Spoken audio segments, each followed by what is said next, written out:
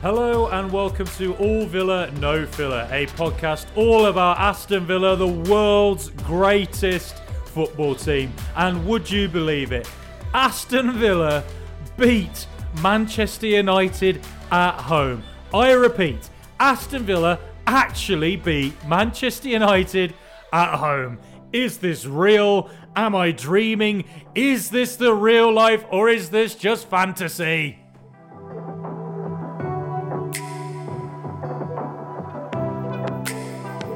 27 long years. The last time Aston Villa beat Manchester United at home was August 19th, 1995. Jack Grealish and his giant calves hadn't been born yet. Starburst was known as Opal Fruits. The Spice Girls hadn't even released Wannabe. No one had ever heard of Jar Jar Binks. France had never won a World Cup. Never Forget by Tate, that was number one in the charts. I had a terrible haircut and bad fashion sense, which still hasn't changed. But you know what? Finally, 27 years later, Aston Villa have beaten Manchester United in the league at home in the year of our Lord, 2022. 3-1 was the result in 1995. 3-1 was the result this weekend. Today, George is away. He'll be back for our next league game, but I am joined by a new guest, a new voice on the All Villa No Filler podcast, season ticket holder, a man I've known for many years, one of the most passionate, serious Aston Villa fans I've known throughout my life. His name is Richard Stevens. Rich, it is great to have you on.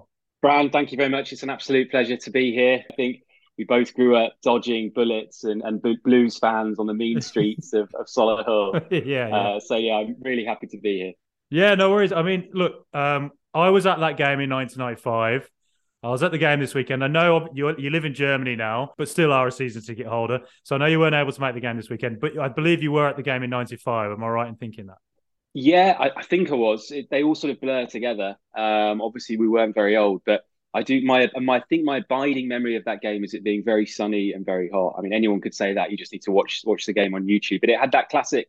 Doesn't really exist so much these days, I don't think. But that classic summer feeling that came with early season games where everyone was in the ground wearing short sleeve shirts, and it was the real era of everyone wearing a replica shirt. It was that mid-90s where replica shirts were available. Villa had Reebok, AST computers, I think it was back in those days. And it was just a very different world. But I do remember that game. I don't think anyone, particularly what were we, 9 years old, people of our generation could have imagined that we'd be waiting to almost 40 to see this happen again. It's absolutely extraordinary. Look, I mean, I was there at that 95 game as well. I do remember the sunshine. I remember David Beckham's deflected goal very vividly. And I remember Ian Taylor scoring. But look, I mean, my goodness, Rich, Unai Emery, his first game in charge has ended that 27-year curse. It's an amazing way to start as manager. What did you think of the win this weekend? Yeah, I mean, I think there was an element, of course, of the new manager bounce. I think we've actually been quite fortunate to benefit from that twice in the space of two home games. I think Aaron Danks brought that effect with him. I think that was more of the sort of local lad story, and just everyone's had really run out of steam with Steven Gerrard. But I think with Unai, it was clear there was a lot of energy in the team. The players were really trying to embrace a lot of what he was clearly trying to set them up to do. I think the one big thing I noticed quite quickly was that Unai was really trying to force Ezri Konsa and Tyrone Mings to play the ball out from the back and not just roll it sideways or not just roll it 5 yards forward to Dougie Luiz, who's then stuck with that impossible position of what does he do apart from roll it 5 yards back to them. He was really looking for Emi Buendia and for Jacob Ramsey to make themselves available, but much further forward. But without being, I think sometimes with Gerrard, we ended up in that horrible position of having a lot of attacking players on the pitch, but there was no sort of texture to our attack. It was just 5 players all lined up, basically on the defence, the opposition defence back 5, with no options available for our defenders. Then came the dreaded sort of Tyrone Mings or Ezri Konsa 9-iron forward, just to be mopped up by a defender, or unworkable for an Ollie Watkins or a Danny Ings or whoever it was on the pitch. And I think that made a really big difference to us. I think Man United let that happen throughout the game, and that really, really helped us. It felt like we were constantly breaking that Man United press and were able to break and spring them really quickly. And that was something we haven't seen for a while. How much of that was tactical genius from Una? I don't know. How much of that was a stroke of luck? How much a bit of both? How much Man United not really, knowing what to expect from the Villa? But either way, it was certainly very exciting to watch and very, very enjoyable, particularly that opening 10 or 15 minutes where we really felt on it. Yeah, absolutely. It reminded me of the Brentford game, to be honest, when we started off just as a house on fire in the first 15. And it was interesting, that initially I thought Man United were the team that had switched ends just to sort of wind us up and, get us facing the Holte End in the first half. But actually, it was Emi Martinez himself, our captain for the day, who made that decision. And it turned out to be pretty inspired. It was a very similar start to the Brentford game where there was that new manager bounce and there was such an energy in Villa Park yesterday. Even just going into the ground, I could feel like there was an excitement in the air that, I think you always get that when you play a team like Man United. But there's also that sense, we haven't beaten them for so long. There's kind of like a grim resignation. This just will never happen. We'll even if we go to the look, we'll still somehow lose it 3-2 or a last-minute equaliser or something. But, that first 5 minutes, to be honest, I could already see that the ball would go back to Emi Martinez, and instead of pumping it long, he'd actually just stay on the ball, and he'd wait for Ronaldo to come to him. And then once he did, he'd pass it off to Tyrone Mings, or he'd pass it to Ezri Konsa, or he'd sort of look for a Matty Cash or Luca Dean, who'd maybe pushed up slightly further into a bit of space. And to be honest, I saw Matty Cash calling for the ball quite a lot because he was always finding those little gaps. But it was kind of patient build-up play that worked in the sense, like, as you said earlier, Ramsey and Buendia would come deeper and get the ball and start look to turn, look to create, look to work with the fullbacks. And I compare that to when I went to Crystal Palace earlier this season, the other game I've been to this season, where we were just so, it was Konsa and Mings passing it back and forth to each other, looking as if they had no options with what to do, no coherence, and then would end up just lumping it forward and hoping for the best. And that was continually what was happening in the Gerrard era. Now, yesterday as well, what really struck me was that I was sat on the halfway line and watching Villa, and I was like, I can't actually say for sure what our formation is at this very second moment in time. It's like at moments it'd be like, I think Leon Bailey's the striker with Watkins, but then he'd move a bit deeper. And he'd be like, I think it's a 4-4-2. Oh, wait, no, it's a 4-2-2-2. Now, hold on, now it's 4-1-3-2. And what that suggests to me is fluidity, tactical fluidity, which, to see that so quickly under Unai Emery and to see it work so quickly was just really inspiring. Does it give you hope, seeing that game yesterday that, maybe this could be a new Villa under Unai Emery? Oh, I mean, absolutely. It gives me hope. I think it gives all of us hope. But we have to be a bit. I think sometimes as Villa fans and football fans in general, you sort of jump at the first positive sign and say this is heralding a brand new dawn. This is what we do on this podcast. Exactly. Yeah. So naturally, with that caveat of, okay, let's see how we do away at Brighton on Sunday before jumping to too many conclusions. But I think it was certainly, put it this way, you'd much rather be, analysing or looking at a 3-1 win over Man United and tempering it with a little bit of caution instead of, coming off the back of a comprehensive home defeat against Man United and trying to pick through the bones of the performance to see that there's some grounds to be optimistic. So I think 100%. I think, there's still lots of things we have to improve. I think Ollie did a brilliant job yesterday, and he does that. What he did yesterday, he does really, really effectively, which is sort of the irony is almost that he's at the player furthest forward, but he sometimes looks the least likely to score. And I don't mean that disrespectfully. I mean, if Ollie Watkins is listening to this, I'm really not trying to say that, I think he's a bad player, but I think what he did yesterday with occupying Man United's defenders, holding the ball up, having the ball being played into him. Sometimes with Ollie, the ball can bounce off him if he's having one of those days. But yesterday it didn't. It stuck to him. And I think we saw that with the Bailey goal in the first few minutes. That was brilliant hold-up play from Ollie. Got that in a really, really awkward position. right on the touchline, running the wrong way, and some really smart body movements. He was able to engineer a little bit of space. And I think, but then my point is, I think we just need to work out how this all fits together. I think Leon Bailey, we've spoken privately about Bailey, about what a frustrating character is. I mean, he can be absolutely mind-bogglingly rubbish sometimes. And again, I don't mean to be critical but sometimes the stuff he does, you think, wow, what was that? But yesterday he was fantastic, and against Brentford, he was really good. And I think the point I'm trying to make is we probably need to work out how that all fits together up front, how we can get the best out of Bailey, try and bring a bit of consistency. I think we have to accept that Bailey is going to be inconsistent. There's no point in expecting a week in, week out type performances from Bailey, to use an old cliche. And I think I really love Emi Buendia, but I think as well you have to expect from Emi that he plays the ball out into touch sometimes, he's always looking to do something that's very progressive, and he's taking the braver option, to sound like my under nines football manager back in the day, instead of just rolling it backwards or just punting it brainlessly forward. Emi's trying to create a chance or to find a player in space, and I think we have to accept that he will also make some mistakes, and he will do some frustrating things or pass it straight to the opposition. But I think there's a lot to be encouraged about. I think Douglas Luiz has done really well. I think, he looks just stating the obvious, he looks really good. I think it was great to have some of our injured players coming back. When you've got a France international coming back into the team, it was good to see Morgan Sanson getting a run. Who knows? If we've seen so little of him, it's hard to make a judgment if he's actually a Premier League player. Let's use that expression. He hasn't had a chance, and so he looks very composed. But I suppose it's easier to come on winning than it is behind or expected to turn a game around.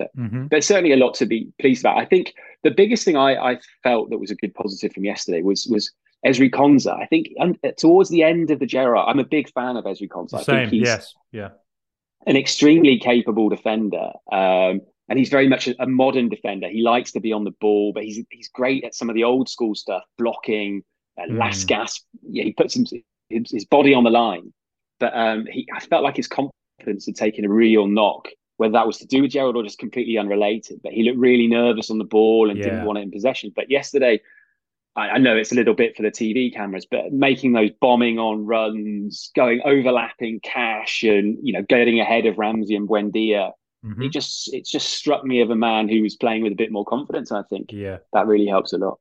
Yeah, completely. So that was an extremely long answer to your question, which is, if I was to summarize my answer, it would be lots to be positive about, but maybe a little bit too soon to definitively say, we're back and it's all fixed. All Villa, no filler on YouTube, Twitter, Facebook, and Instagram. As we learned from, we beat Brentford 4-0 under Aaron Danciola, and a week later, Newcastle go and, turn us over quite heavily. But I think you're right. I think yesterday I thought Leon Bailey is one of them players who you can tell how he's going to play from his first touch in the game. If his first touch is good, you're thinking he's on it today. And if it's bad, you're like, he's probably going to frustrate us quite a lot today. Yesterday, he was absolutely sensational. He was absolutely brilliant. Every time he got the ball in tight, awkward positions, he would still hold on to it and win a foul or gain a throw-in or find a teammate. He caused United so much trouble, and that's what he's capable of. If he was able to do that more consistently, we'd have such a player. We really would. But I thought Mings was fantastic as well. Yeah. He really kept Ronaldo quiet, and it was a leader's display, and he looked far more comfortable playing yesterday than he has done at times this season, though I think he's generally been one of our better players. Jacob Ramsey, one of our own. Fantastic goal. That's a bit of a trademark for him now, that third goal he scored. Coming in there, coming in onto a pass from a striker, pulled back, and he comes into the area from deep. I think there's probably question marks over what Christian Eriksen was doing. United's defence and midfield looked a bit lost when he scored that goal, but firstly credit to Watkins when he turned and he ran on it, as you mentioned, held the ball up. It's the second time he'd done that in the game.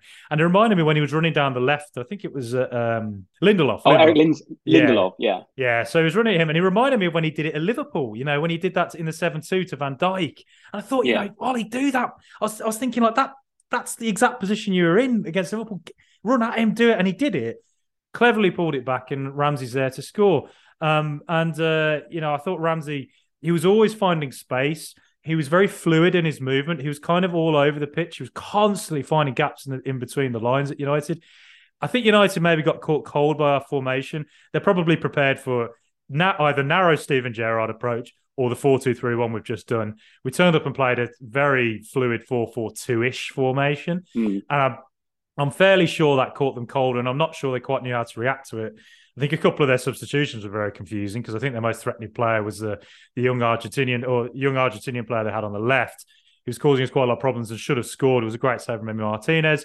We kept him out, and I mean, my God, that third goal from Ramsey was it was the moment where you thought, United getting that deflected goal just before half time, very similar to when Beckham scored. You thought, back in '95, you thought, this is it now. We've been here before. 2-2, 3-2. They'll put us under pressure all half. They'll get that late goal from Ronaldo. It'll be a penalty or something. Yeah. And to get that killer goal early on, full credit to the whole team, really, for it, particularly Watkins and Ramsey, who ultimately made it happen. And also Buendia for the reverse pass to Watkins for it. It was just, I can't tell you enough, just the atmosphere was just absolutely electric. That opening goal, it was so loud, such energy. And then the second goal, Luca Dean scoring a free kick. I mean, again, coming from Ramsey running on and Shaw fouling him. To see us score a direct free kick again for the first time since I think I was at this game. We played away at Old Trafford. I think it was Westwood scored for us direct from a free kick, and we hadn't done that since. I know Conor Hourihane scored against Newcastle, but that was actually, I think the ball was touched onto him and then he hit it. So yeah, I mean, just overall, what a day. Yeah, I mean, I agree. I think a few of the things you said, I think, first of all, talking about the Ramsey finish, I think he is an extremely composed finisher. That was easily, I mean, he's still a very young player. Admittedly, he's now built a lot of Premier League experience, and he scored in the Premier League. So it's not like he's on that. He's running onto that ball thinking, right, this is my chance to get off the mark and then just blaze it into the North Stand. But anyway, that was a very, very good finish. Just to have that, the presence of mind, just set himself and just side foot it, admittedly with a lot of pace, but it was just really, really well done. And I think Ramsey is someone, I have to be honest, when I first saw him, I thought, is he maybe a bit one-dimensional? As in, is he just this sort of supremely athletic bloke who is just able to run directly? But I think he's actually shown that he's a bit more than that. Of course, he's not some sort of silky trickster. That's just never going to be his game. But he's playing against the best defenders in the Premier League and some of the best players in the world, and he's still consistently able to get past these players and cause them a lot of problems. So I think he had lost a little bit of that, I think, with Gerrard. Again, none of us are privy to what was going on there, but it was obvious that Ramsey had lost his way a little bit. But hopefully yesterday is a sign of him coming back. And I think the other thing you talked about was the atmosphere. Obviously, having been going down to Villa Park my whole life, I know that it's not always the greatest place. I think that's often something that's levelled at the Villa, and I think we have to admit that sometimes the atmosphere can be a little bit challenging, particularly if things aren't going well. But having said that, when the team gets going and when the fans get involved, it is then brilliant. I think it reminded me of the Everton game in our first season. Yes, that 2-0. That amazing Friday night where Everton as well, being particularly very Villa in the sense you sort of fancied our chances against a name from the Premier League, but also quite a soft touch name. And it just had that feeling. When it gets going like that, Villa Park's brilliant. But I think everyone is just naturally, when it comes to Man United, a little bit apprehensive, even though they're nowhere near the team they used to be. It's not like the Ferguson era Man United. We could be 5-0 up against Man United, with Ferguson, and you think, well, 6'5", nailed on. Yeah. Really, I mean, Yeah, it was like that. It really it was was. just Like, crazy. yeah. You got Paul Scholes scoring goal of the century at Villa Park, endless turnarounds, Yeah. penalties, Yeah. just so dispiriting. But and yes, sir, you're absolutely right. When that, Luke Shaw was lucky if that ball would even be vaguely near the goal, ends Mm. up scoring from a ludicrous deflection. You couldn't help but sort of think, oh, not again. But Yeah. the way we took that third goal, and there wasn't, which is very un-Villa, there wasn't that dreadful 25-minute siege, of the ball, Mm. of endless corners or desperate goal line clearances. It didn't really have that feeling No, to it it didn't. It at was very all. controlled, wasn't it? Yeah. Yeah, completely. Which was in the stands. I mean, literally, even when it came up to 6 minutes injury time, and I was with a family relative, Christy. Thanks again for the tickets. He's the one who sorted me out. It was fantastic to be there with him. And I said to him, I said, I still fears United could do something. But then I was like, while saying it, watching it, I was like, do you know what? We're in control here. I don't think United look like they're going to do anything. And partly that, I think they got caught cold by our formation. Partly, I think Ronaldo just wasn't able to press from the front, really. So I think that actually helped us a bit. But, ultimately, Ramsey, you mentioned, that kind of athleticism he has. Something I always noticed about him when he started was he always tried to take the ball on the half turn, which I always liked because it showed he wanted to be progressive. And I did notice quite a bit last season that he would try and work quick passes. He liked to play off, like Buendia, for instance.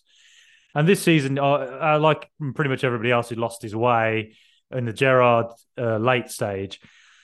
But yesterday, again, it sort of showed you, opposition teams cannot give Ramsey a chance to turn because if he turns, he's devastating. He can run straight at you. He's good at passing. He's good at he's coming in at the right time to score, take a chance. He just terrifies defenders when he runs direct at them, which is why I do think ultimately, I know it's very tempting to overrate, young players, one of our own and all that, but I really think he's got a high ceiling, Jacob Ramsey. And hopefully the Man United game is a sign of what he could potentially become under Unai Emery, who, is a coach's coach, essentially. He's a manager who's proven in the past that he improves players, and hopefully that's what he can do for Ramsey. But, also something I noticed was some of the interesting decisions Emery was making. Dendoncker, for instance, CDM, but there was this period of time in the second half where he was playing up front, and playing further forward to disrupt the opposition. Then John McGinn came on. Now, my theory on John McGinn was when Unai Emery came in was that I put this on Twitter and got, some people agreed, some didn't. But I said, I think his future might be to play as a kind of a destructive striker almost, or just off an Ollie Watkins type striker, where he's more of he can score long ranges. He's proven that before. He's a good attacking player. He's got a good goal scoring record for Scotland. But he's also quite, can be quite defensive. And he can be a defender from the front almost. And that's effectively what he did against Manchester United yesterday. So I think we maybe saw some interesting suggestions about what a few of our players might end up doing under Emery. It's certainly, is Emery one of the most exciting managerial signings you think we've made as during the many years we've supported Villa? Is he one of the most interesting managers we've brought in? I think he is. I mean, just how, if I think back through, in terms of a sort of a marquee name, particularly at European level, there was the famous Dr. Josef Benglos, but that was quite a way back, and I can't possibly claim to remember what sort of, atmosphere that generated. But I think absolutely it's exciting. It reminds me a bit of different manager, different background, different pedigree, different CV completely. But a bit like when Martin O'Neill came in, that felt like okay, this is someone who is exciting. O'Neill was, like I said, totally different manager, but he brought with him that sense of excitement, and he himself brought a sense of energy that I think tactically completely different. As I said, to repeat myself, not trying to compare O'Neill with Emery in terms of style or what they'll do, but just the feeling it gave. I think is is similar. I mean, the Dino story is untouchable in that sense, but it was a completely different signing. Dean Smith didn't come with a European reputation. He hadn't won the Europa League. That was a magical era for a completely different set of reasons. But I think in terms of a sort of outsider coming in, if you can describe it like that, probably Emery is certainly up there. And the closest to me would be that O'Neill feeling back in the day. Yeah. And what do you think the sort of target should be for Emery this season? Yeah, the most obvious, before I read in the paper this morning, the classic, they interviewed some Villa fans coming out of the ground and people saying, oh, next stop Europe. Okay, before we get anywhere like that, let's make sure we're safely in the Premier League. And then it's going to sound very boring, but I think just finish as high as possible as we can in the division. Let's not, I think the worst thing we could do now is to get completely carried away and start making these bold claims about heading in the top 8. The league is incredibly competitive. We've seen that already. I mean, in the long term, it's clear that's what the owners want. And by bringing in Unai Emery, that's exactly what they're aiming for. And he himself will want to do that. I mean, it's clear he's seeing Villa as a longer term project and a way to cement his reputation in Europe, but rebuild it probably in England. I think his pride is a little bit stung after the Arsenal experience. Yeah. But I think this season, let's just be realistic. Let's absolutely put to bed any relegation concerns. And, one win doesn't fix that. It's very congested at the bottom. And, Leicester 6 weeks ago looked dreadful and they're now clear. Leeds have won, twice in a week and are suddenly pulling away. So I think there's a long way to go before we can comfortably stop worrying about relegation. And then we just, for me, if we finish in the top half of the table, that would be a pretty good effort. Yeah, I think considering most of our squad aren't going to the World Cup, I think actually, as annoying as the mid-season World Cup is, it might end up being quite convenient timing for Emery to sort of set his stall out with the players he has. Particularly someone like Douglas Luiz, who's going to be quite an integral player for us in central midfield, I think. And not sure whether Kamara is going to go to the World Cup, but if he doesn't, then another player who could get to grips with Emery style in central midfield. We have, yesterday looking at it, some of the players coming on, and you think of our youth players as well. We've got a strong squad, and I just think, you're right. I think we need to aim to, just get away from the relegation zone now. That's our main aim. But I think if we're to sort of have an end of season aim, if we can break into that top half finally, I think it would be a real great start for Emery. And I think Leicester are going to push for that now as well. I've just got a feeling that they're looking good. Tielemans is a great player. Maddison's in absolutely sensational form. So I wouldn't be surprised if Villa and Leicester, if they can get a run going, might start just threatening that sort of 10 position. But, I say that we've got Brighton away and Man United away and then this week now. So we never know how that might go. Hopefully it goes all right. Can you believe we're playing Man United in the Cup again on Thursday? Are you hopeful about that one? Well, I mean, no. It does seem completely... Just being completely honest, it is incredible how many times we seem to draw Man United at early stages of cup competitions. Insane. I mean, if we were if Fergie was still around, and the inner conspiracy theorist in me would say that he's been on to the suits at the FA to get his favorite opposition early on in the cup competitions, but that doesn't apply anymore. So I think, to be honest, in terms of priority, I would much rather we won yesterday in the league, and then we, as long as we don't collapse in a pathetic manner that totally dismantles our confidence, then I think it's fine if we don't win. I'm not for a second saying I want us to lose, but if we do get knocked out, I think it's not the end of the world. Great stuff. Well, Rich, it's been absolutely brilliant to have you on. I am still euphoric and in disbelief that it's been 27 years since we last beat United. We finally did it. If we were to wait another 27 years, it would be the year 2049, when Blade Runner 2049 is set, obviously. So we might be watching a team of replicants versus a team of other replicants. And we would both be 63 years of age. So hopefully we're not having to wait that long to see Villa beat Manchester United at home again. But Rich, it's been absolutely brilliant to have you on. And we'll have you on again soon, I'm sure of that. Thank you, everybody, for listening. I've been your host, Frankie Maguire. Catch you later, Rich. Thanks a lot, Fran. I really appreciate it. It was great to have a chat about such a positive result for the Villa, and it was really great to be here. And thanks very much for having me. No worries, and goodbye from me. We'll be back again to review the next Manchester United game in the midweek social. But until then, come on, Super Aston Villa.